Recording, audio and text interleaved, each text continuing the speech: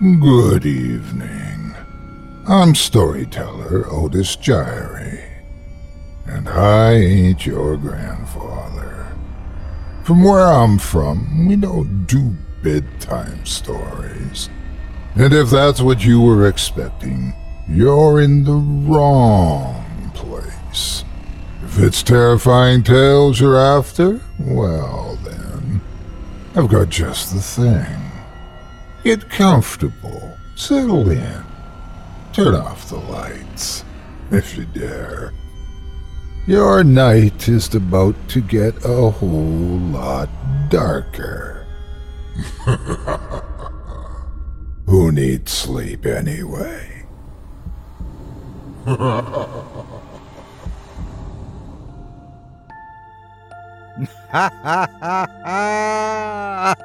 Good evening. You're listening to Scary Stories Told in the Dark. Welcome, dear listeners, to Season 11, Episode 13. I'm your host, Otis Gyrie, and in this episode, I'll be performing 4 tales to terrify you, courtesy of author Dale Thompson. Tonight, you'll hear tales of ancient rituals, close calls, endless afterlives, and monstrous management.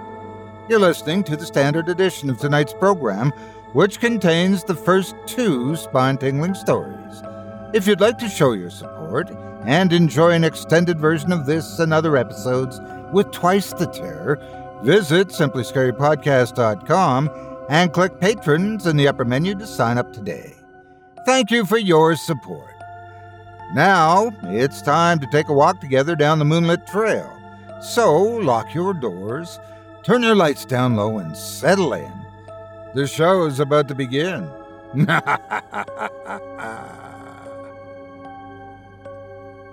Angie has made it easier than ever to connect with skilled professionals to get all your jobs projects done well. If you own a home, you know how much work it can take, whether it's everyday maintenance and repairs or making dream projects a reality.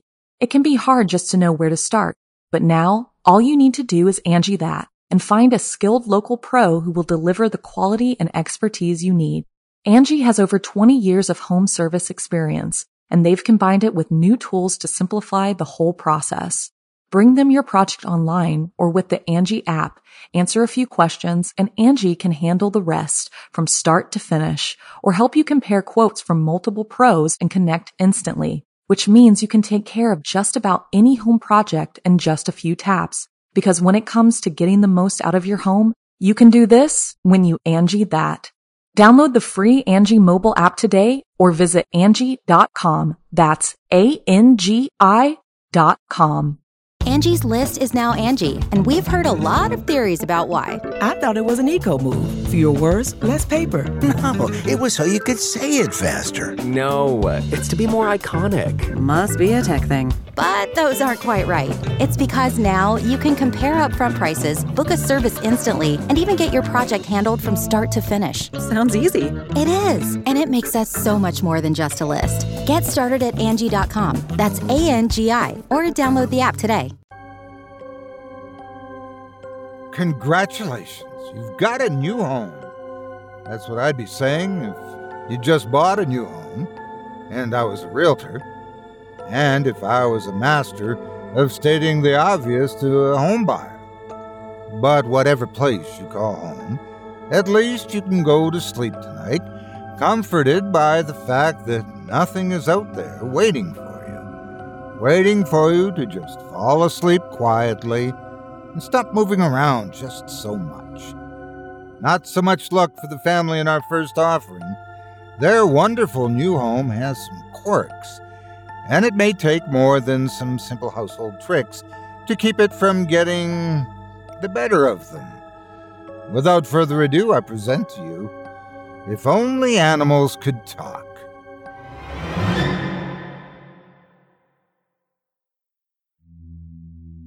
When we moved into the house, we called it our home.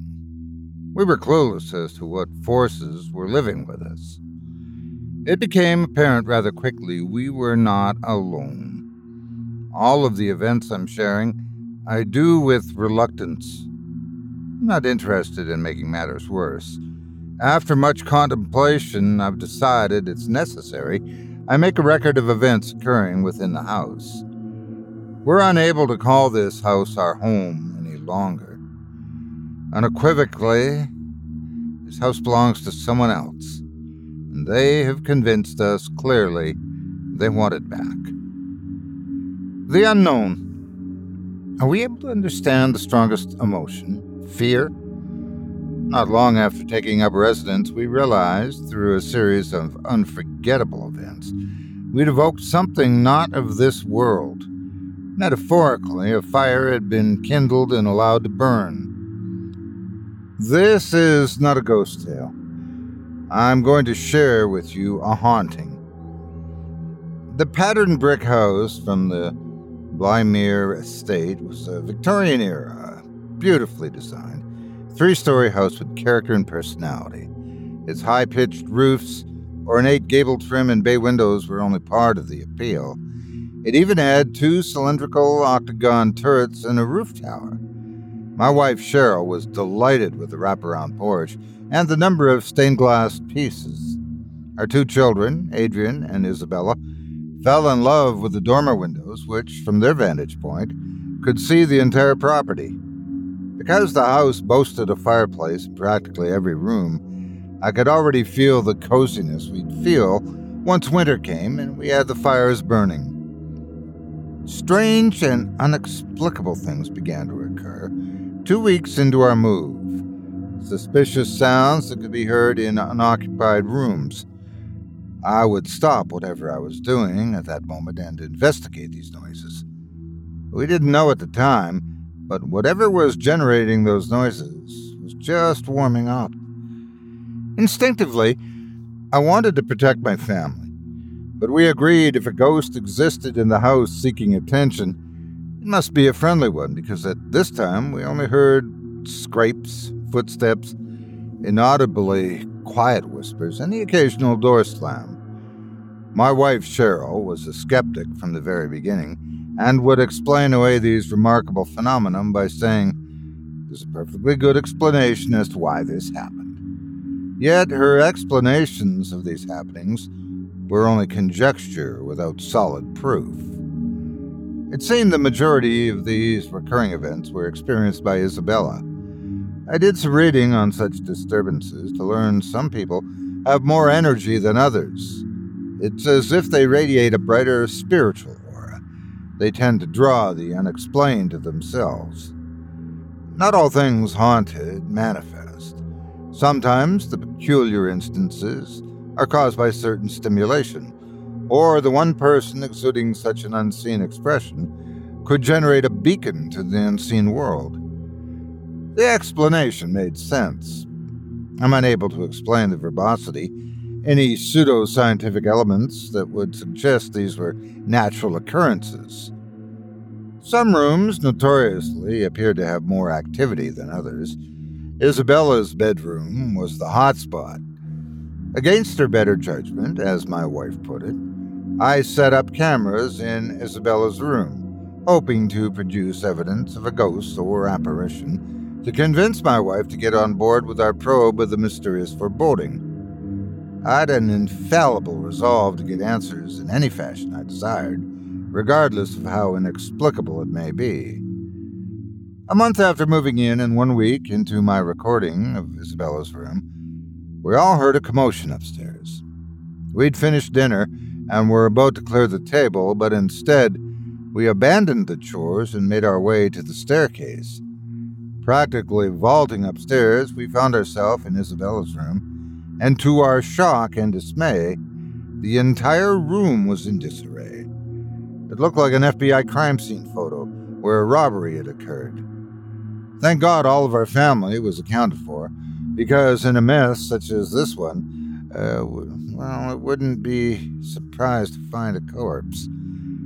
Gratefully, no one had been murdered except my 2 cameras, which were both completely destroyed. I was able to salvage the SD cards and fed the information into my Mac computer. We sat around the screen as a family and took a look at what had happened inside Isabella's room. At first, all looked calm and normal. Nothing was moving at all. Within seconds, the closet door swung open, and something transparent yet outlined in a silver lamination bolted from the closet space and into her room. The shape was badger-like. It was low to the ground, but leaped high onto the bed. It spun madly in circles, ripping the sheets from the bed and shredding them to pieces. The cupboard and shelves were toppled and torn up, with drawers yanked out, all the contents shredded and strewn around the room. From there, in lightning speed, it ran around, clawing the walls of the room, leaving deep scratches. Once the race around the walls ended, it rammed each camera with its head and then proceeded to bounce and jump crazily up and down on each one. It didn't exit the closet from where it came. Instead, it lunged forward at the wall and was gone.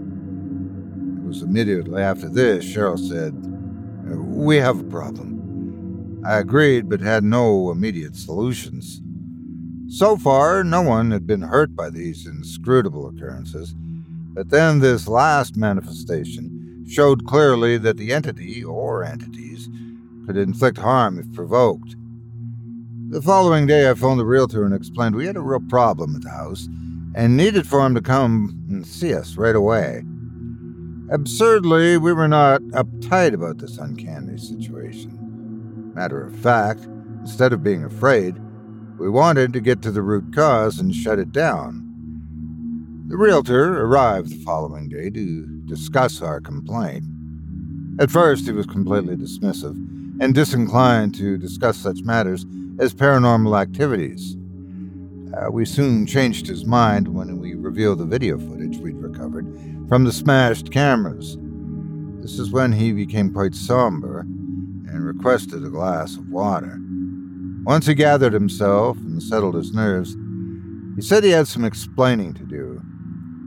"I was honest with you about the house, but I should have been forthcoming about the history behind it. Please, if you'll allow me, there are some matters you need to know since you made contact. The house has been in disarray, but saved from ruin and disfavor. It's gone through many vicissitudes." The salesman swallowed hard as beads of sweat formed on his brow. As he spoke of the history and expatiated on the mysteries unsolved, he'd wipe his brow several times. He explained, in the 17th and 18th centuries, there were people of Dutch origin who immigrated to the United States from Germany and Switzerland. They settled in south-central Pennsylvania. They came to practice their religious freedoms, which William Penn, a nobleman at the time, offered them. They brought with them faith healing and folk magic. The guidebook to this religion, called Powwow, was written by John George Homan and was called Long Lost Friend. It dealt with arts and remedies, and man and animals. The book outlined techniques, practices, charms, and cures, sometimes talisman for blessings. These practices were done in the name of God and Jesus Christ, but leaned heavily upon superstition and magic. These would be used to heal burns and stop bleedings or physical illnesses. These practices were not limited to man, but at the time were also practiced on livestock or pets as well. The Pow-Pow sounds like witchcraft. However, the enemy of Pow-Pow was witchcraft itself, and protective charms were created to protect people from spells and incantations which might result in a curse. Those who lived in this cultural environment were soon dismissed by Christianity, and most succumbed to more modern forms of worship, abandoning this Dutch powwow practice. Yet a small, devout minority remained, some of whom lived right here in this house. In their devotions, these practitioners, who believed they were mediators between God and man, often produced charms through recital of religious papers, making extensive use of religious symbols and prayers to ward off evil. As I see it, you've reawakened something in this house that have been charmed away by someone who understood these old practices. I believe because this entity has shown itself to you, you desperately need protection. And the only protection I can give you was a copy of Holman's book. The real estate agent dug into his leather satchel and brought out a copy of Long Lost Friend. He handed it to me. I opened the book to the preface and read what was written. Call upon me in the day of trouble. I will deliver thee, and thou shalt glorify me. Psalm 50:15. Angie's List is now Angie, and we've heard a lot of theories about why. I thought it was an eco move. Fewer words, less paper. No, it was so you could say it faster. No, it's to be more iconic. Must be a tech thing. But those aren't quite right. It's because now you can compare upfront prices, book a service instantly, and even get your project handled from start to finish. Sounds easy. It is, and it makes us so much more than just a list. Get started at Angie.com. That's ANGI, or download the app today. Angie has made it easier than ever to connect with skilled professionals to get all your jobs projects done well. If you own a home, you know how much work it can take, whether it's everyday maintenance and repairs or making dream projects a reality. It can be hard just to know where to start, but now all you need to do is Angie that and find a skilled local pro who will deliver the quality and expertise you need. Angie has over 20 years of home service experience, and they've combined it with new tools to simplify the whole process. Bring them your project online or with the Angie app, answer a few questions, and Angie can handle the rest from start to finish, or help you compare quotes from multiple pros and connect instantly, which means you can take care of just about any home project in just a few taps. Because when it comes to getting the most out of your home, you can do this when you Angie that. Download the free Angie mobile app today or visit Angie.com. That's ANGI.com. The real estate agent added one more instruction before he quickly gathered his briefcase and left. If any man who knowingly neglects using this book in saving the eye or the leg or any other limb of his fellow man, he's guilty of the loss of such limb and thus commits sin, by which he may forfeit to himself all hope of salvation. Listen, folks, keep the book. Use it. You've awakened something that may not want you to stay here. Feel free to leave at any time, but I'm not obligated to return any monies paid for the house. I will warn you, this is nothing to take lightly.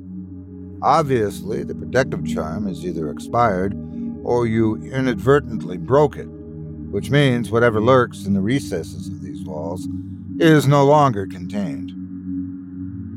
Needless to say, the four of us were left stunned by these revelations. I secured the book, Long Lost Friend, in my desk, and convened with my family in order to strategize. The first question I posed was, is everyone comfortable staying in the house? The second question was somewhat the same. Does anyone want to leave? I thought if any one of us wanted out, I'd pack everyone up and roll on down the road. I wasn't surprised when we all agreed to stay, as we'd never been ones to give up easily on anything. We needed a good brainstorming session, so we went to the backyard under the gazebo, and there we talked about our concerns and all of the what-ifs. We all loved the house. Other than the poltergeist, it was home. I committed myself to more research. The internet provided a lot of information concerning families and individuals who'd experienced similar hauntings. During the next couple of weeks, I fell headlong into the mysteries of what I found to be the Dutch practice of brochure, a vernacular healing system that they practiced centuries ago. The deeper I delved, the more witchy the religion sounded to me. I found the materials to be eerie at best. Powwowers treated a wide variety of diseases as divergent as arthritis, asthma, bleeding, bone afflictions, cataracts, cysts, gallstones, insomnia, sinus issues, and even warts. I was no expert, but I determined that some magic was good, but some sacraments of evil on the track of evolution were committed to darkness. These practices with animal bones were very disturbing. They believed animal bones were imbued with pure and natural energy, attuned to the natural flow of the cosmos. What we had undergone could unnerve the most solid soul. Yet my family seemed to thrive disproportionately on the macabre. Because of their incredulity, they didn't adhere to psychological convalescence. My son, who was uncannily mature at times, did make mention I was becoming quite loquacious and questioned me almost accusatorily of incessantly leering at him. I'm not sure what you mean, Adrian. I think we all might be overacting. Maybe much ado about nothing. I tried to assure him I was not acting out of character, but I was lying to him and to myself. I convinced myself our continuity could not be broken by ancient spells or cryptic charms, mainly because I thought our moral consciousness would sustain us. At first, we didn't hold much credence to the ways of the elder world, but wholeheartedly sought a solution. The sooner this fright had panned out, and we had solid answers, the sooner we could retire to a restful rustication. We were not a family of quivering neurotics with unwholesome attitudes, filled to the brim with venom. In our minds, these spooky phantoms could take their obscene interferences elsewhere. Over the course of the following week, there were other strange, inexplicable instances where we were shocked and mystified. It was as if some primordial threat had attached itself to us and would not let go. The sense of latent mystery was ever present. On the other hand, I was moved by a sense of ecstasy and emotion. The more I studied this religious practice, the more I felt like a part of it. It was difficult to explain. It was as if I was being released from exile and catapulted into imputations of phantasmagoria. I was impelled by the notion of absolute freedom. So deeply was I embedded in the absurd that I found myself contemplating morbid and forbidden phenomena, insidiously contrived in my head. Dialects of strange tongues ministered to my soul, and I withdrew from family, work, and basic normal life. I couldn't extinguish the flame scorching my mind. Searing heat and despair began to change my rationale. Cognitively, I wanted to kill them all, butcher them like livestock. I could pretend, make believe I was in my right mind. I was sane, but it was the insanity speaking. The awful atrocities I imagined, the reoccurring debaucheries, were overwhelming. My demons were embedded and they worked quickly so no one would notice. I was a stone effigy to my own grave. I was deserting my family in a peculiar sense of oppression, so articulated that no one could decipher my motivations. I became paranoid. My expressions were suspect because my furtive, timorous jittering. In my repositories of equivocal secrets, the last remaining vestiges of my inflamed imagination lingered. I recognized these dubious arts. This cryptic religion was consuming my identity. It was during one of many unexplained episodes, of which I'm ashamed. A dull, hopeless hue slightly blurred my eyes.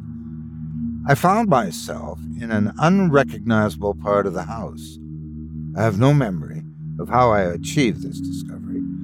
There I was in this dimly lit catacomb of the unknown.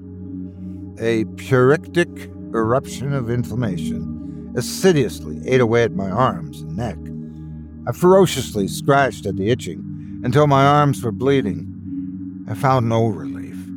It was as if I was being eaten alive by microscopic mites. I turned the corner and stopped in my tracks, for the sight I saw was not of this world. It was a beast, hideous without true anatomical delineating features. I can only try to describe what I saw. An animal, or may I say, an anomaly, with a vast colloid face that shined bright red. Its tumoral neck was thick and powerful, with long strands of light-colored hair protruding from the tumors.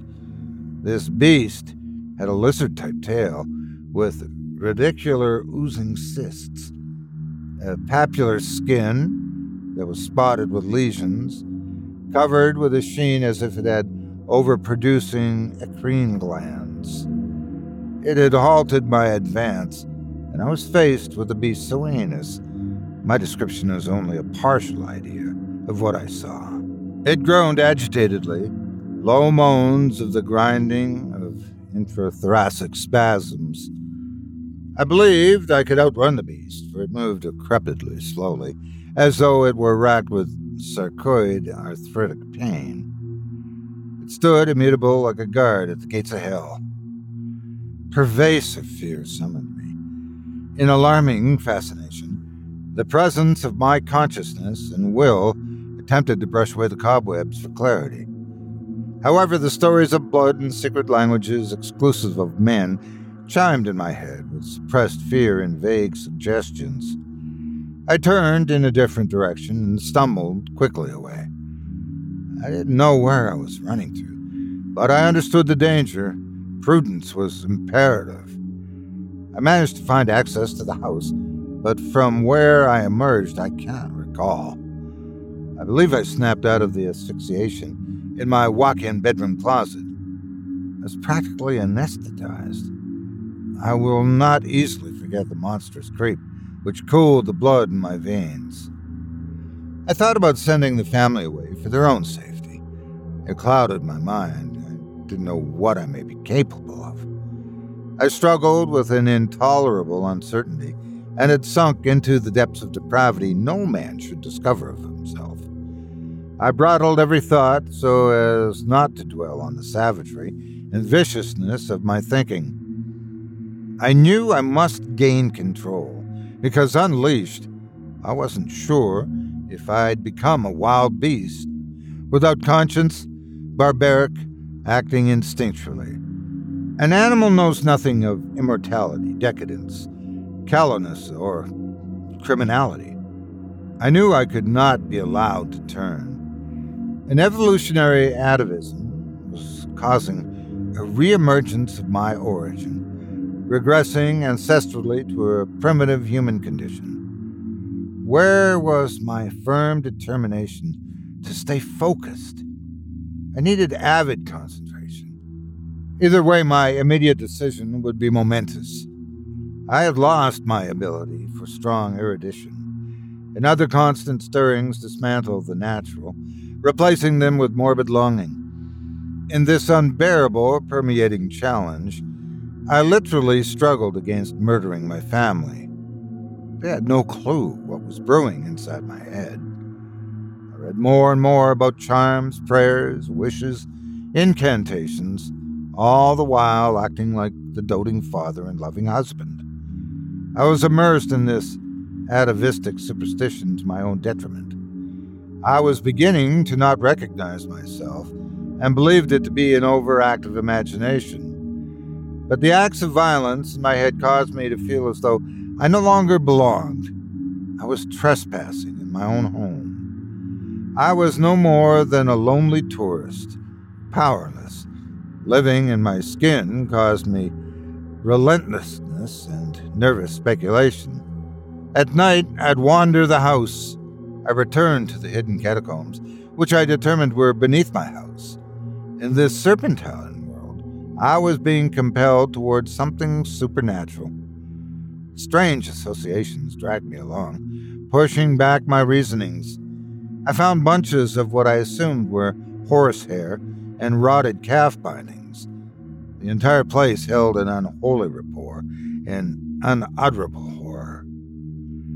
There the dreaded animal stood again, as if beckoning to me. A cold prickle pinched the nape of my neck, and as if lava was flowing from my cranium, a melting heat cascaded down my spine in a slow burn. I became fatigued, frightened, unsure. I groped in a panic for the wall to steady myself, for my knees were trying to collapse on me. I slid down the wall, unbalanced, putting distance between the unexplained thing luring me and myself. I remember stumbling, falling, and landing hard. I'd crashed down on a malodorous pile of something, loose, of various shapes, and sizes. I touched something hairy, no doubt a fresh, rotting carcass. I winced, drew back in a defensive posture while on my knees. Good Lord, I thought. My unknown antagonist had driven me into a lofty, echoing corridor of moldering bones and septic decay. Again, I retched violently back, scrambling like a whipped pup, but unstable still, and clearly aware of my dire situation. I was faced with a volition that oppressed me. Do I sacrifice myself to the animal I'm becoming? Or can I defeat it and return to who I was before all of this was thrust upon my family? Once again, I freed myself from this nightmare and eventually came to. I was in a fetal position in the bedroom closet. My wife was pushing on my shoulders, attempting to rouse me. She walked me to the bed where I sat and gathered myself. I was all out of sorts, but meditative. I finally broke down as she comforted me and wept for a good 10 minutes. Cheryl was confused, unable to understand the great burden I'd been forced to bear. I described to her the horrors I'd experienced in the unknown part of the house, and how this devilish entity had warped my thinking. I mentioned the pile of bones, carcasses, fangs, feathers, claws, and shells I'd fallen onto. At first, she challenged my explanation as a very bad dream, but I'd disputed that and confessed my more sinister thoughts of harming her and the kids. "Oh, that's crazy talk," Cheryl said defiantly, and standing directly in front of me now. "Cheryl, listen to me," I pleaded. "I would never hurt you or the kids. I've been receiving, telepathically or some other way, I don't know, a sort of ancestral communication. The thoughts come like messages, speaking of sacred spaces, and how they want to guide me further toward a spirit world."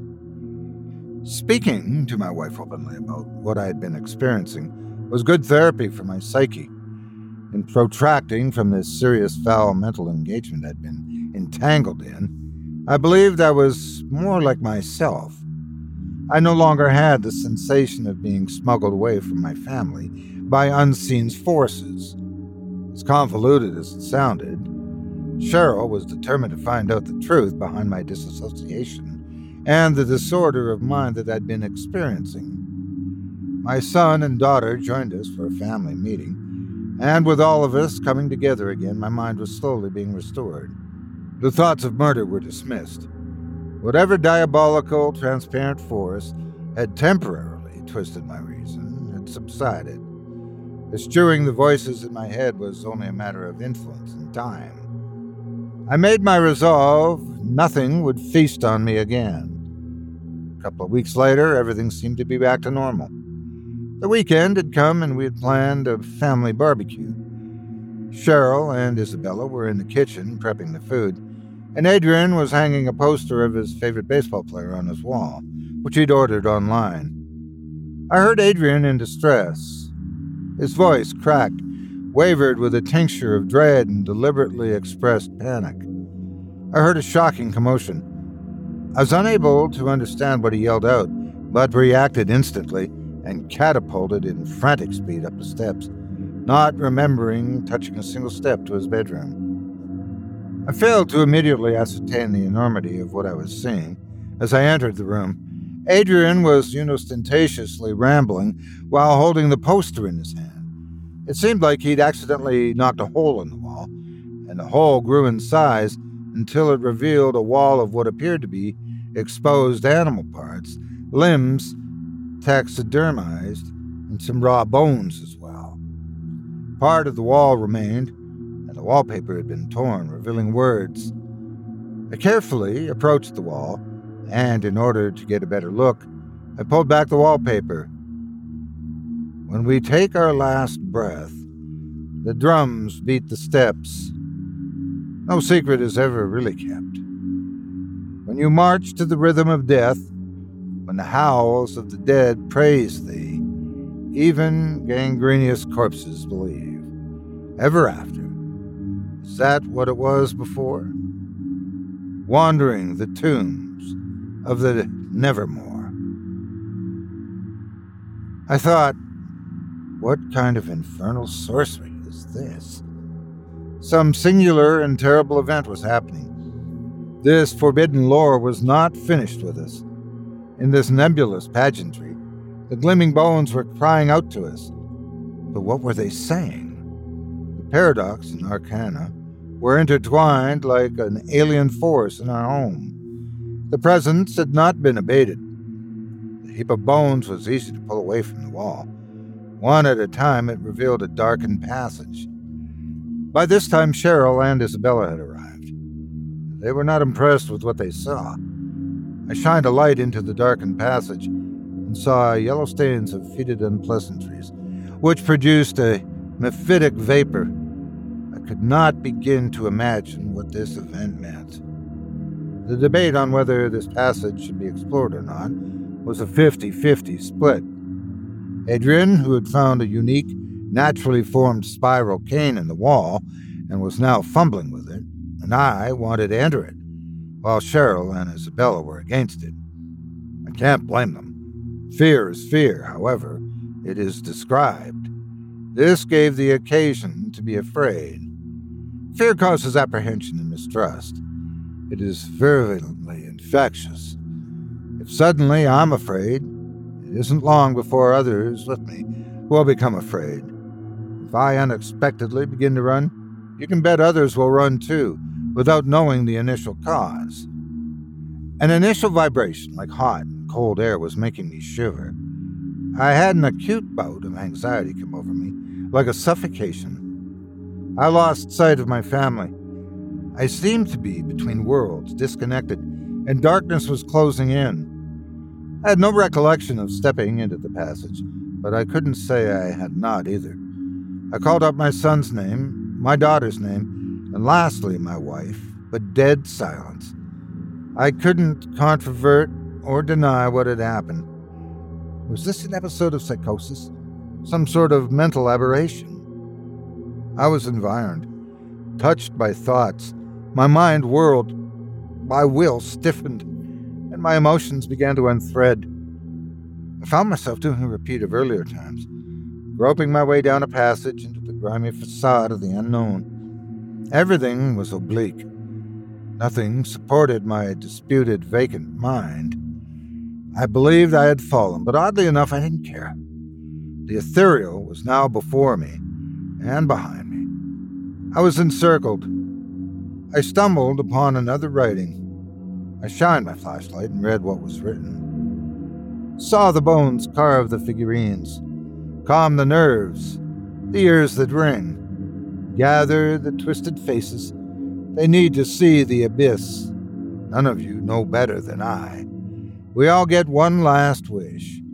I have seen the dark, emblazoned pitch of insanity. I've cradled in its corners the horror inside of me. I know its name. The writing seemed unfinished, and convinced me that whoever scribed this on the passage wall was interrupted. I would have gone back the way I came, but I didn't know from where I came. In this place, I found nothing grand. All of it as if a stagnant pall of sadness was draped darkly over it. Disordered, disquieted, down in damnable disdain. I began to think this was for the best. If I were here, my family was safe from any irrational abomination I might do. I was no longer reliable, stalwart. I was despicable me, doomed to exist outside of my family, so I could not infect them with my condition or bring harm to them. Inexplicably, I swore I heard someone call out. It was faint, but maybe I was being rescued. I recognized the voice calling. It was Adrian calling out, "Dad!" We found another way relatively quickly, and he said he thought he knew the way out. He had no memory, either of how he came into the passage, but he still held the spiral cane he had found from the wall of bones in his bedroom. I followed them until we reached more writing on the wall, but this time, the writing had been framed with what appeared to be human bones. It read, "Spill the blood of mortals, cast their bones aside. Like fires eternal, where the worm never dies. sacrificed the beast, cut the flesh from his frame, brand us today criminals, tuck the raw pieces away. Read the inscriptions on the walls, gather among strange beliefs, strangled by the throat till dead, in blessed, unhallowed infinity. It was signed John Blymeyer. It made little to no sense to either of us, so we carried on exploring with particular assiduity when we heard the voices of Cheryl and Isabella. Oh, dear Lord, don't let them be lost in this infernal maze, I thought. To my delight, my wife and daughter met us, but I was also fearful for them. They were in possession of a book. We have to show you this, my wife said, opening up the pages and putting it under the light. The cane Adrian found is a powerful tool called a throw stick. According to this book, the Holy Blessing and the Spiritual Shield Vigil, combining a diverse assortment of verbal benedictions, prayers, gestures, and the use of everyday objects, as well as celestial and calendar observances. The rituals in this book are used not only for healing of the body, but also for protection from physical and spiritual harm. Therefore, assistance in times of need, my wife said. Look at this. Cheryl pointed at some text. The proper placement of a broom by the front door will protect from malicious people and spirits. There's a prayer in the back of the book as well, Isabella pointed out. I took the book and, out of instinct, had everyone form a circle, one hand touching one another and the other hand on the throw stick. I held the book the best I could while performing this made-up ritual. I read from the pages of the book. Today we rise and tend to the day which we have received. In thy name, Father, Son, Holy Ghost. Protect our body and soul, our flesh and our life. We pray now for your divine protection in the hour of death. The cane turned red hot, and we let it go. It landed between us at our feet, the fire roaring perpendicularly, almost singeing our hair. It blinded us momentarily, and we had no idea what was happening until we found ourselves, confounded, back in Adrian's bedroom unharmed. The wall was perfectly sealed back, as if it had never collapsed. The cane rested in the corner without any burn residue. Is everyone all right? I asked, looking the family over for any injuries. Everyone was intact. Without hesitation, we took a unanimous vote. In agreement, we opted to pack up our belongings, and thus we sold the house shortly after. I'm still not sure what any of it meant, if any reason even did exist. If animals could talk.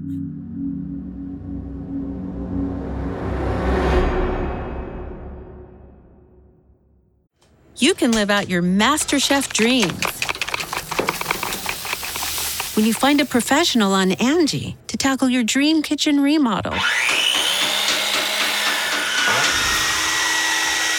Connect with skilled professionals to get all your home projects done well. Inside to outside, repairs to renovations. Get started on the Angie app or visit Angie.com today. You can do this when you Angie that. The Angie's List you know and trust is now Angie, and we're so much more than just a list. We still connect you with top local pros and show you ratings and reviews, but now we also let you compare upfront prices on hundreds of projects and book a service instantly. We can even handle the rest of your project from start to finish. So remember, Angie's List is now Angie, and we're here to get your job done right. Get started at Angie.com. That's ANGI, or download the app today. Another day is here, and you're ready for it. What to wear? Check. Breakfast, lunch, and dinner? Check. Planning for what's next and how to save for it? That's where Bank of America can help. For your financial to-dos, Bank of America has experts ready to help get you closer to your goals. Get started at one of our local financial centers or 24/7 in our mobile banking app. Find a location near you at bankofamerica.com/talktous. What would you like the power to do? Mobile banking requires downloading the app and is only available for select devices. Message and data rates may apply. Bank of America N.A., member FDIC. I hope you enjoyed If Only Animals Could Talk by Dale Thompson, as performed by yours truly. If you enjoyed that tale, and would love to read more from tonight's very talented feature author, you can help support him by visiting simplyscarypodcast.com/Thompson. That's simplyscarypodcast.com/THOMPSON. Other than the stories you're hearing tonight, you can find out more about him at his official YouTube channel, where he lets his music do the talking. If you do decide to stop by the profile, please leave him a kind word and let him know you heard about him here on this show and that me, Otis Chirey, sent you. It would mean a lot to me. Thanks again for your support of this program and of tonight's featured author. A friendly reminder to you in the audience that one should study ancient rituals at their own risk and continue to stay in haunted places at their own risk as well. But that should go without saying. But even with adequate warning, some folks will just do what they do without a care in the world. Take our next story, in which, despite the warnings of the friendly townsfolk, and wandering day worker decides to brave the trek out of town and learns that warnings are given for a reason. Without further ado, I present to you Huggin' Molly.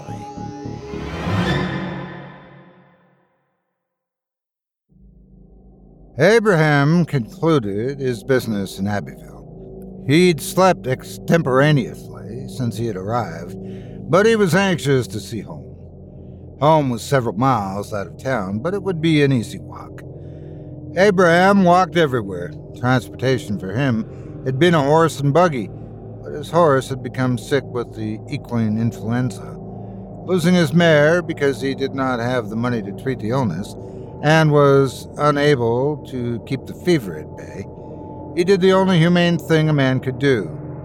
So he was forced to be a methodical pedestrian and refused to settle for a sedentary life. Abraham was a farm worker. Not owning a farm of his own, he sought work wherever he could. He'd never traveled this far east. He was from Troy, but now lived between Troy and Abbeville, having worked as far west as Northport. Abbeville was a quaint little town where everyone knew one another and had no secrets to keep. They toiled the ground, planted and harvested crops, raised cattle, mended fences, and cut trees for firewood from the forest. These were simple folks, just good country people. One fact which was very peculiar, Abraham discovered, was that many of the town's residents were hard of hearing. The residents, abstemious, even devout in their beliefs, were easy to get along with. Abraham, who was not in the least a superstitious man, took most fables with a grain of salt. His suspicions were slightly raised when he realized indiscriminately that most everyone he spoke with had deafness, at least in one ear. He brushed it off. He didn't have time to dwell on such matters. He'd completed his work, and he may never be back this way again. The townfolk of Abbeville had encouraged Abraham not to travel so late in the evening. They laid the claim that the road may be impassable once the sun set. It was unfrequented by the living at night for the fear of what was unknown. When Abraham inquired about why the road west would be impassable, he noticed the obvious eye contact of the few townfolk who were seeing him off. It was as if they held some sort of unspoken secret. Abraham wondered what in the world would influence these good people in such a way as to make them so adamant he wait until morning to start for home. Eventually, one of the ladies with whom he'd worked the farm spoke up. He figured the hearing losses were because people were marrying within families, and possibly had caused the common birth defect. She told a brief story about someone called Molly. "Who's Molly?" Abraham asked, being less than fascinated with folklore and attributing their superstitions to rumors invented by their ancestors. The woman explained, unintentionally boisterously, "Molly is not a person, but an it, a thing, not human. She sometimes waits for travelers making their way through the forest at night, and bad things happened. Abram was respectful, yet brushed off this warning as some aggravated tall tale myth that made for a great campfire banter. But he was not a believer in paganism, witchcraft, mysticism, or any other hocus-pocus. He thanked them kindly for their warning of a possible threat and promised he'd be vigilant on his journey back home. Without trepidation, Abram casually strolled down the street, not in a hurry and not in a slumber, but with assiduity. And with a normal gait, he made good strides. Unfortunately for him, he had gotten a late start, and night had fallen. As he proceeded to put distance between him and Abbeville, the street turned into a road, and he found himself alone. With sparsely spaced street lamps, he thought he'd have another light to continue on his journey. Forgetting his light was a big mistake. Unintentional, of course, but he had not planned on being out after dark. He walked on, level ground mostly. Bosky hills and forest ran along each side of the road. He tried to shake off the wet cold as the broom rose like a faint cloud. A creep came over him, and his eyes darted from left to right, then back again. The feeling of being watched irritated him. Could it be someone followed him out of town? He had not much to steal, if someone might be in that frame of mind. It was impossible for him to be ostentatious in any way, shape, or form, and even in celebrated moments, he never preferred to be in the spotlight. All attention he ever received came unintentional and unwelcome. The story of Ichabod Crane and the Headless Horseman reared in his mind. He glanced over his shoulder and saw the faint lights of the distant town through the mist. The mist gently swirled as if in slow motion, almost like a faint exhale. Abram, a tall and lanky fellow, but not muscular at all, had always been clumsy. Though he appeared to be formidable in size, he was, in fact, impuissant. Too awkward for sports growing up, and his legs so long, regrettably, he had seldom ridden a bicycle, which, to his discredit, left him fairly weak for his proportions. He never had the advantage, except in academics, where he excelled. He had a thing for numbers and math. He could decipher practically anything, and throughout his school years, his teachers were amazed at his computation abilities. Strolling through the pellucid, phantasmagoric night, he remained cautious, even considering turning back. As he'd always said, follow your gut instinct. But he dismissed his acute distress response and pressed on into the mysterious and oniric. Abram had a sense of unimaginable loneliness. If he'd been the last man standing, he could not be more threatened than right now. The sempiternal night became ever more puissant, and Abram had this irreconcilable notion. Disappointingly, he was not cut out to be a wayfarer. He was honestly convinced that wanton danger pursued him. Silly as it may be, he heard only mournful sounds of the sylvan viridescent awakening in errant darkness. This excited speculation in his mind. Up ahead in the distance stood a figure directly in the middle of the road. Who could it be? They were too far away to make out if man, woman, or beast obstructed the way. His knees became weak during the arduous consideration as he paused and attempted to focus on the motionless figure. This necessitated his immediate action. As he espied the unknown person from his vantage point, it appeared in all probability this person had their hands on a contraption. He could testify from his position that it seemed to be something one might push. The figure broke the standoff and turned to the right, and in doing so, revealed with clarion sight a woman in a pram. She pushed a baby carriage. Abram could not begin to imagine, nor did he try to source, the meaning of this. Unfounded, outside the bounds of reason, he thought, she doesn't belong here. Something's out of place. As if she were running late for an appointment, the woman hurriedly pushed the pram off the road and into the forest, completely disappearing. Unbelievable. Simply the strangest thing I believe I've ever seen. Abram spoke out loud to himself, leaving his bottom jaw dropped in a stunned position, greatly facilitated by the odious haunting. Just not real. That's my imagination. The fog, the absence of light, the shadows. Surely that has to be it. My mind's playing tricks on me. He hinted at a chuckle. Some sort of biological invasion caused by reading too many horror stories? Unaccountable noises resonated with lively echoes, brushing lightly upon his auditorial senses like mellifluous ministerings of spirits of the furtive world in this torpid forest. Abram attempted to disenthrall himself from the sight that he now swore he did not see, but the image of the woman with the baby carriage weighed on his mind, as stifling as the night which seemed to be clawing its way inside his soul. He picked up his step while doubting himself. Maybe I should have nixed leaving so late in the day. Frightened, he halted. He looked back and, stored way in the back of his mind, he remembered the verse of the Bible concerning Sodom and Gomorrah, two ancient cities destroyed by God, who told Lot and his family in all expedience they could escape, but do not look back on the city. The story goes, according to the scriptures, Lot's wife looked back and instantly transformed into a pillar of salt.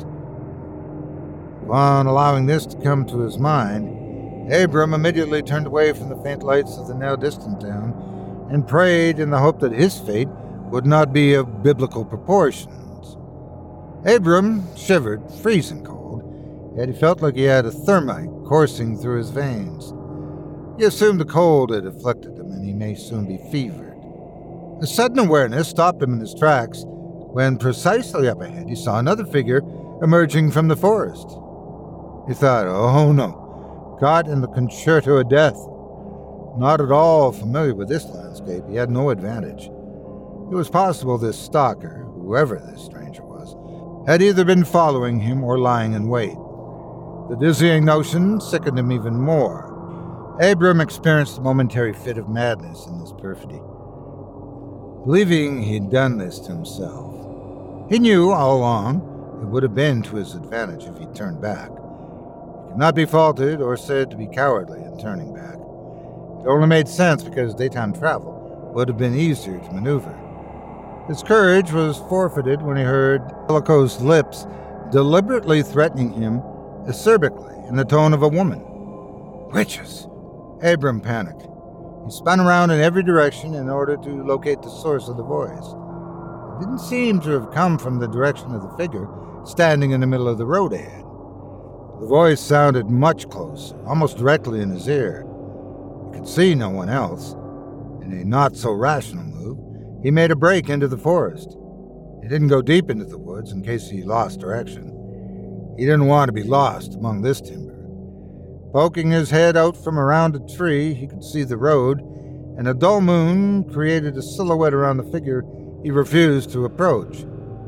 On this unpleasantly grim, nefarious night, he eyed the derisive menace while attempting to push his dread down below the surface and deal with his uncertain fate in a calm manner. As he contemplated, he eminently pressed down himself to ascertain if this woman had a weakness.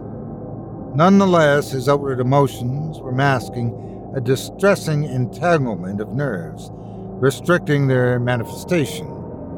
Abram, ashamed to be the sort who could fall to pieces over spilled milk, endeavored to remain serene. If he gave in to this harrowing event, he had serious doubts it would be possible for him to recover. He had few other options to consider. Undoubtedly, she must have a weakness, he thought. But his presumptions produced no revelation. He realized his initial mistake. Despite his nocturnal perambulations, he should have never set out at such an hour. Something crashed through the treetops above. Abram heard thudding sounds hitting the detritus duff in every direction. The sky of terror convulsed and fell upon him. At first, he only heard the crashing sounds, which resembled the sound of baseball-sized hailstones. But then he saw the reality of it all. It was raining thrushes, multitudinously with heavy thumps and stout thwacks. En masse, dozens of blackbirds, dead as can be, plummeted with severe force. Appalled, Abram hugged the tree which he stood behind, with his arms raised over his head in an attempt to protect himself from a direct strike of this eruption of blight. Whole flocks in aggregated coordination were nosediving suicidally in every direction. This was when he noticed an unusual moisture on his hands from the tree. He could not see clearly, but it appeared the tree wept a liquid substance. It wasn't gum, not sticky nor viscid like resin. The secretion presented thinly. He seemed to denote a familiar odor. What could this exudate be? The bird bombing ceased as quickly as it began, leaving the forest floor littered with dead birds and broken tree limbs. Abram stepped back and looked for anywhere lighted where the moon's glow shone brightest. He moved into what little light he could find. The consequences of this were mortifying. His hands and forearms were smeared in red blood. The trees were bleeding, hemorrhaging, and he was standing in an inch of the coagulating stuff, which confirmed supernatural forces were now in play. All bravery vacated him in this indescribable gloom of defeatism. His outlook seemed darker than the weight of the celebrated grief that produced the lugubrious moroseness eating away at the marrow of his bones. He'd lost sight of the unequivocally imposing figure on the road, an unaffordable annoyance for an inveterate, faint-hearted man, so incredulous it posed a detriment to his psyche. Unable to assuage his mental anguish, in crippling fashion, he assumed all hope had been annulled in the vehement darkness. Disinclined to go forward, the road behind him remained completely fogged over, erasing the town's lights completely. With encumbered awkwardness, he managed his way from the covering of the forest back onto the pavement of the road. Fearing exposure and with apprehension, he had only one choice. Reluctantly, he must proceed. Where had the obscure figure gone? He worried himself with thoughts of solemn shadows turning dastardly, becoming spectral and cemetery ghouls of cadaver pall, and he imagined flesh-eating zombies. Not totally incapacitated and still aware of the nebulousness of his being, his goal was to shake off consternation and extract himself from this indelicate dilemma. He told himself, positively, that these calamities could be rationalized, and it would be his own transcendence that would rescue him from the amplified bleakness. Not one single blackbird had crashed upon the road. He did not know how this was possible, unless the birds all fell dead at once from the tree limbs. Intriguingly, it did not make sense. Trees bleeding, human blood seemed implausible. A chilling boreal breeze blew in, which caused Abram to retrieve his jacket from his satchel.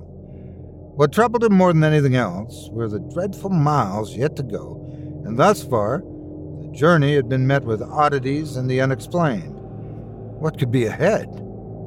Invariably, he'd merely have to deal with it when it came, whatever it was. He could not be dissuaded. Without some prescience of warning, a woman's voice from the forest profoundly shouted out to him by name. "Abram! Oh, Abram, my love!" A chill raked up his spine like pins and needles. He broke out in a cold sweat. He began to run clumsily away from the direction of the voice, all the while trying to convince himself nothing was undecipherable. He conscionably believed some evils simply take a little longer to master. The stringent, tortured female voice called out his name again in immemorial yearning. "Abram, my love!" Fighting off the dizzying bewitchment proved to be impossible. Every time the witch cried out his name, it shattered bits of his life into shards, piercing the resolve of his heart, turning inward, erasing his memories in a hypnotizing, spellbound menagerie of universal grandiosity. Abram, as it were, labored, caught in some undefinable, distorted gravitational pull. Two ends of a seesaw. Hysterically, he ran for his life, losing his balance because he took a second to look behind him. He stumbled and fell, then he tumbled, coming to a painfully bruised and scraped stop on his face. His bleeding was superficial, with no broken bones. Pure luck. To his induced shock, standing nearly on top of him, the figure he had seen earlier hung over him. The evil impression indelibly bore a resemblance to something conjured from the dead. A hideous giant woman, a hellish visage, taller than he, the epitome of the grimalkin he'd read about in books, dressed in black with a large-brimmed hat, with leathered skin so coriaceous, flaking as if a dry leaf had been molded to her deeply wrinkled, obscene face, and it now stared down upon him. Her jet-black hair rippled with long tresses from beneath the hat, falling on her shoulders and cascading down her back and tumbling down her saggy breasts. She conveyed an unspoken menace bearing the distinction of impulse. Frightened to his core, Abram uncontrollably shook and trembled all over. He wanted to run again, but his limbs had lost all strength. His legs were leadened weights. His grief resumed its sway carelessly and duly, but he struggled, incapable of putting his motor skills to work. He spoke through quivering lips. "Who are you? What do you want?" He diverted his eyes, conserving himself so as not to provoke the witch, as this could result in actions less than amenable.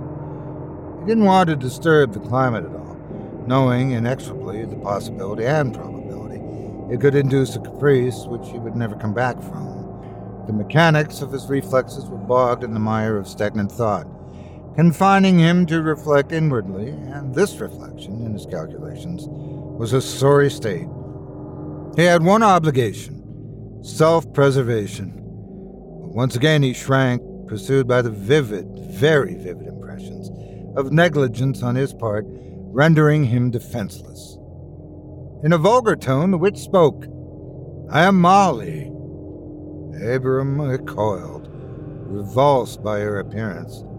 She had an accursed countenance, no desirable qualities, and he stalled in the possibility that if he begged for his life, she might show him mercy. He quickly saw there was no compassion, just the eyes of pure wickedness. He could not fathom a woman of this size. She stood enormously tall and incredibly robust.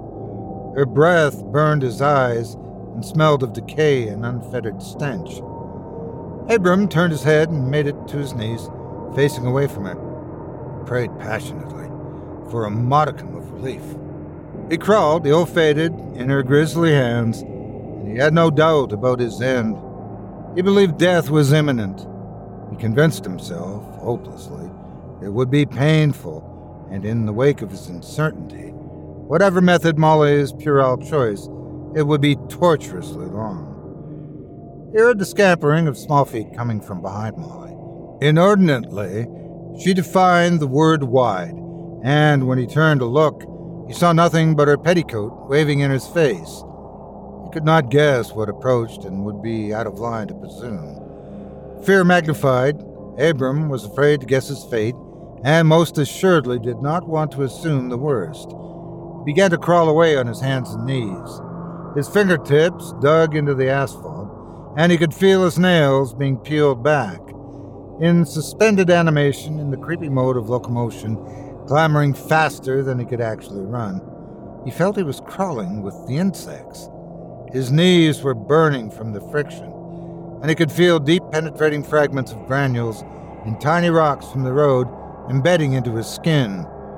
Heaving breathlessly, gasping with internal moans of desperations erupting from his throat, this shell of a man cried for mercy.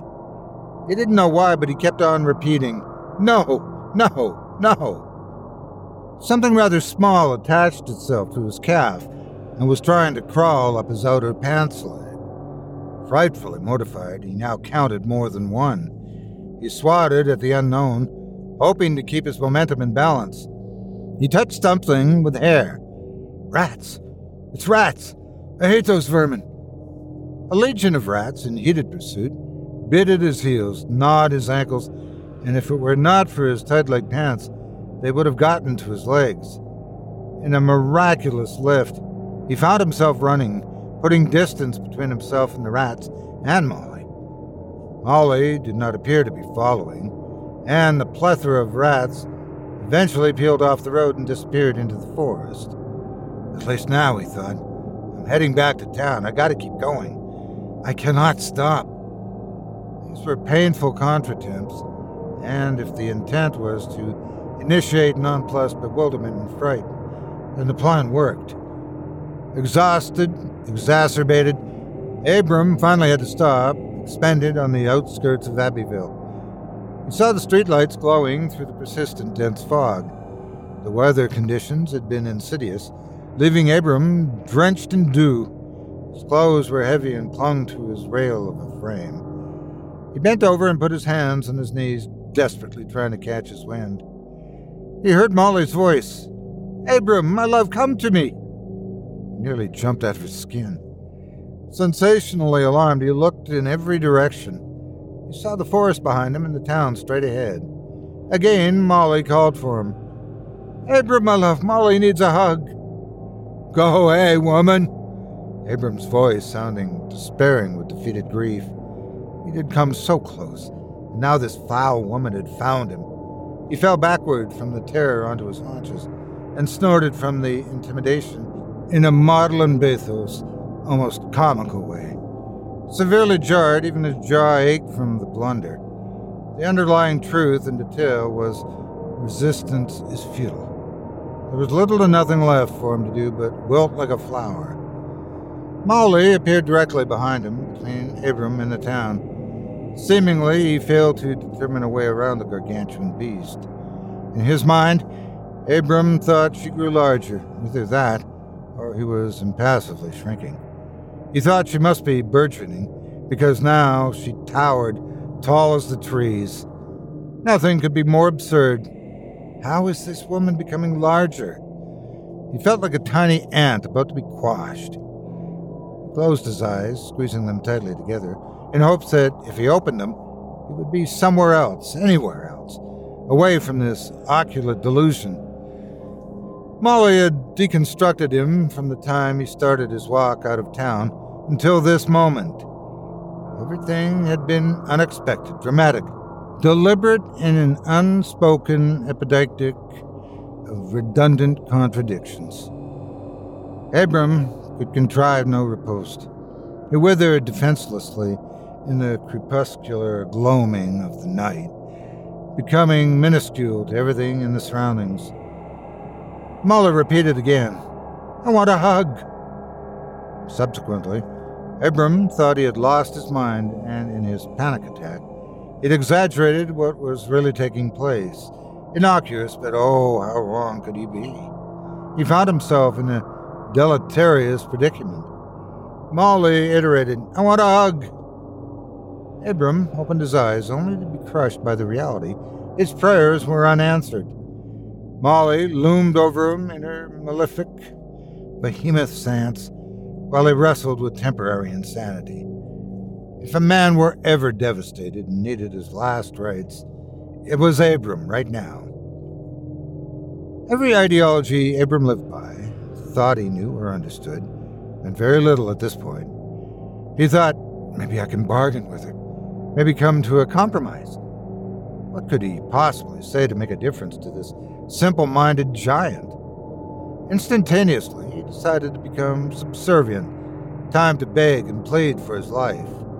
"Please don't kill me. Please don't eat me either. Let's talk about this. I want to live," Abram entreated her. In his nervousness, he unintentionally began a rant of pleonasm, which was by no means going to successfully convince or entice Molly. "You're such a beautiful woman." Stuttering, Abram continued the compliments. "I would say you're gorgeous, uniquely ravishing, and I would add magnificent." After his pathetic hopes of pulchritudinous accolades, Molly shouted in a polyphonic voice. Disagreeable and frightening, this infernal illusion was more than an act of imagination. With the most abominable distinction, she announced in her most cretinous articulation yet, "Enough! I want a hug!" With an enormous right hand, she scooped Abram up effortlessly, no more than a straw man for her. Kissing himself would be an understatement. The fear impaled him. Molly brought him closer to her. He found no reason to fight or to struggle. Without a doubt, her strength surpassed anything Abram had imagined.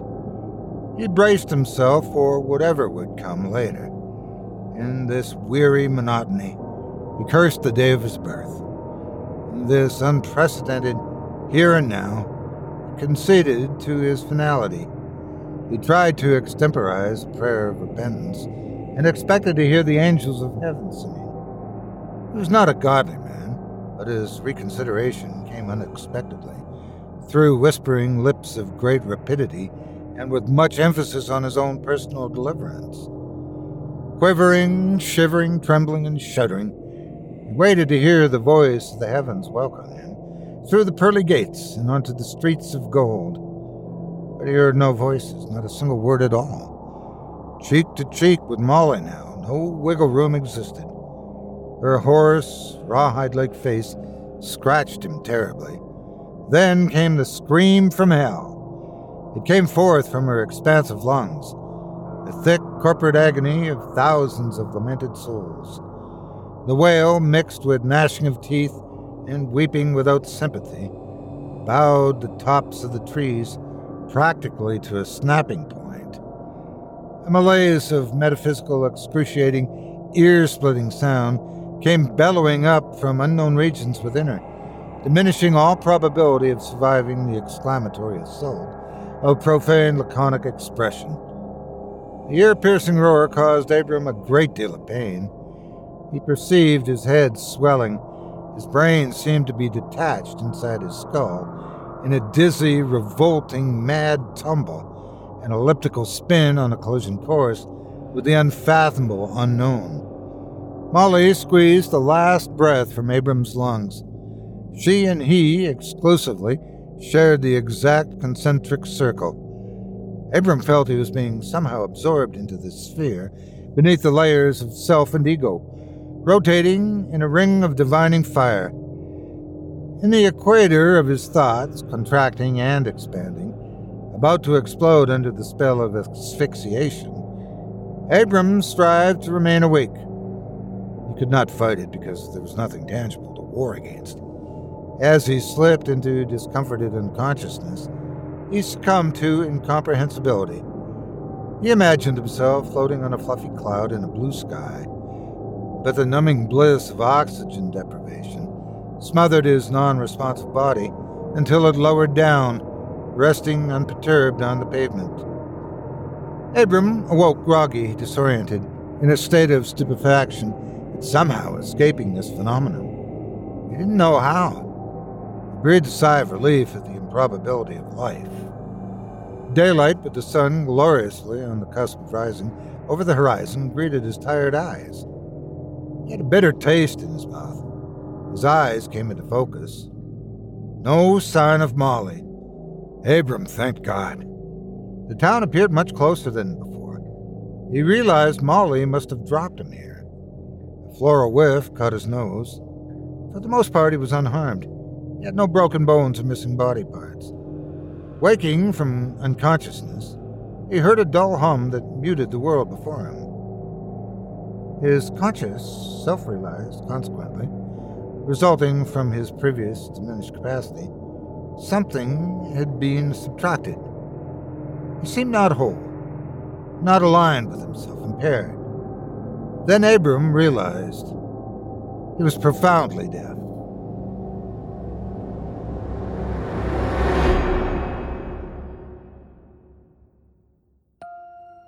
I hope you enjoyed Huggin' Molly by Dale Thompson, as performed by yours truly.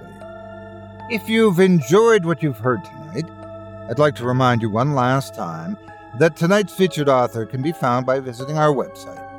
Just visit simplyscarypodcast.com/Thompson. That's simplyscarypodcast.com /THOMPSON.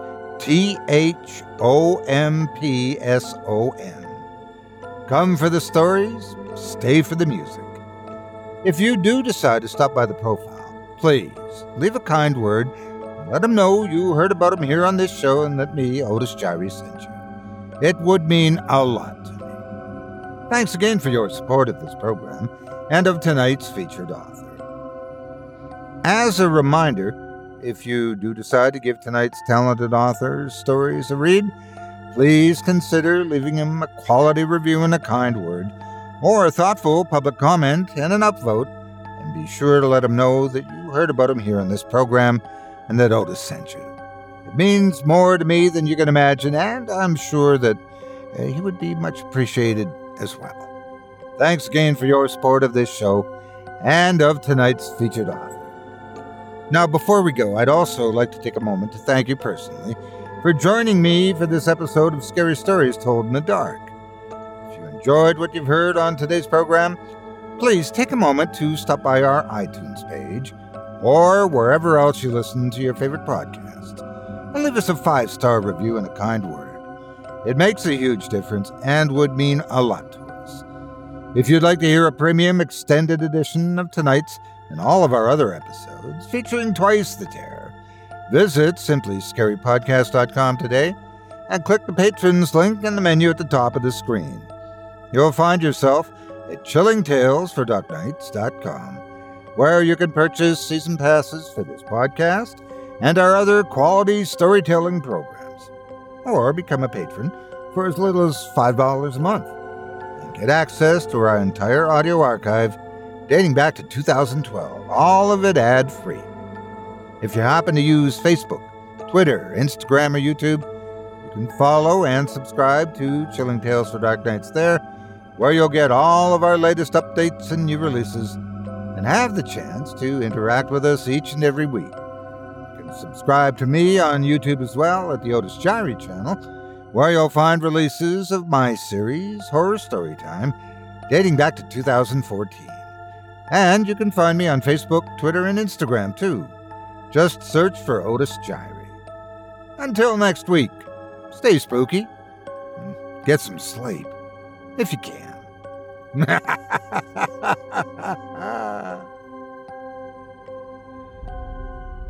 Thanks for listening.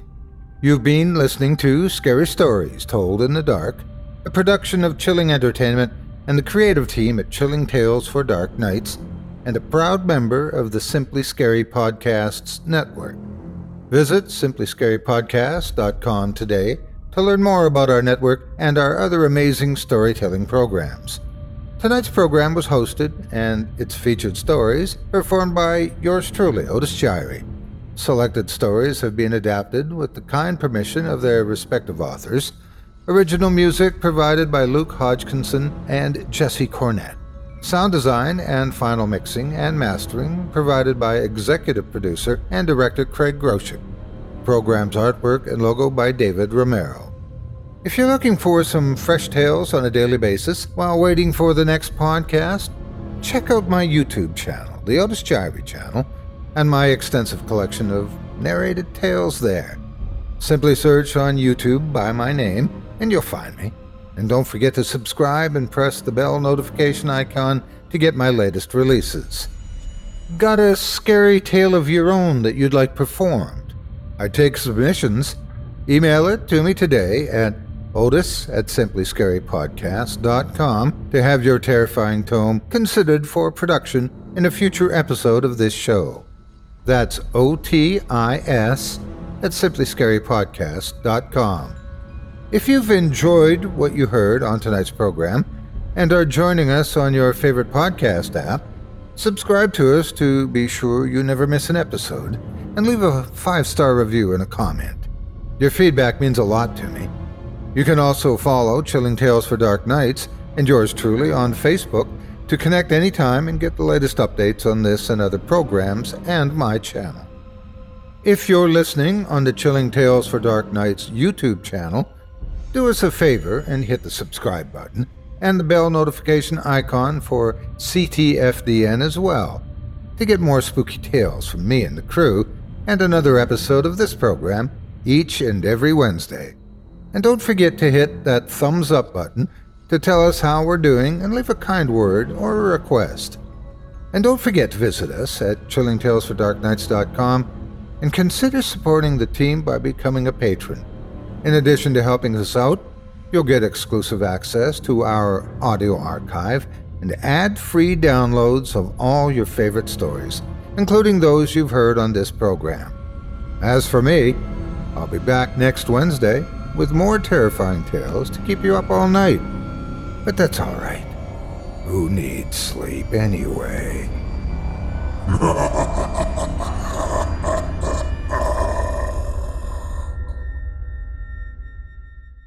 Angie's List is now Angie, and we've heard a lot of theories about why. I thought it was an eco move. Fewer words, less paper. No, it was so you could say it faster. No, it's to be more iconic. Must be a tech thing. But those aren't quite right. It's because now you can compare upfront prices, book a service instantly, and even get your project handled from start to finish. Sounds easy. It is, and it makes us so much more than just a list. Get started at Angie.com. That's ANGI, or download the app today.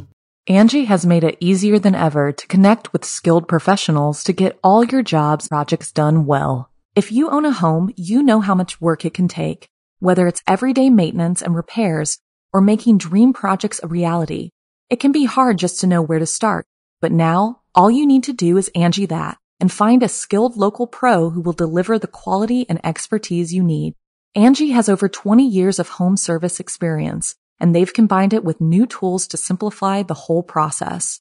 Bring them your project online or with the Angie app, answer a few questions, and Angie can handle the rest from start to finish or help you compare quotes from multiple pros and connect instantly, which means you can take care of just about any home project in just a few taps. Because when it comes to getting the most out of your home, you can do this when you Angie that. Download the free Angie mobile app today or visit Angie.com. That's ANGI.com.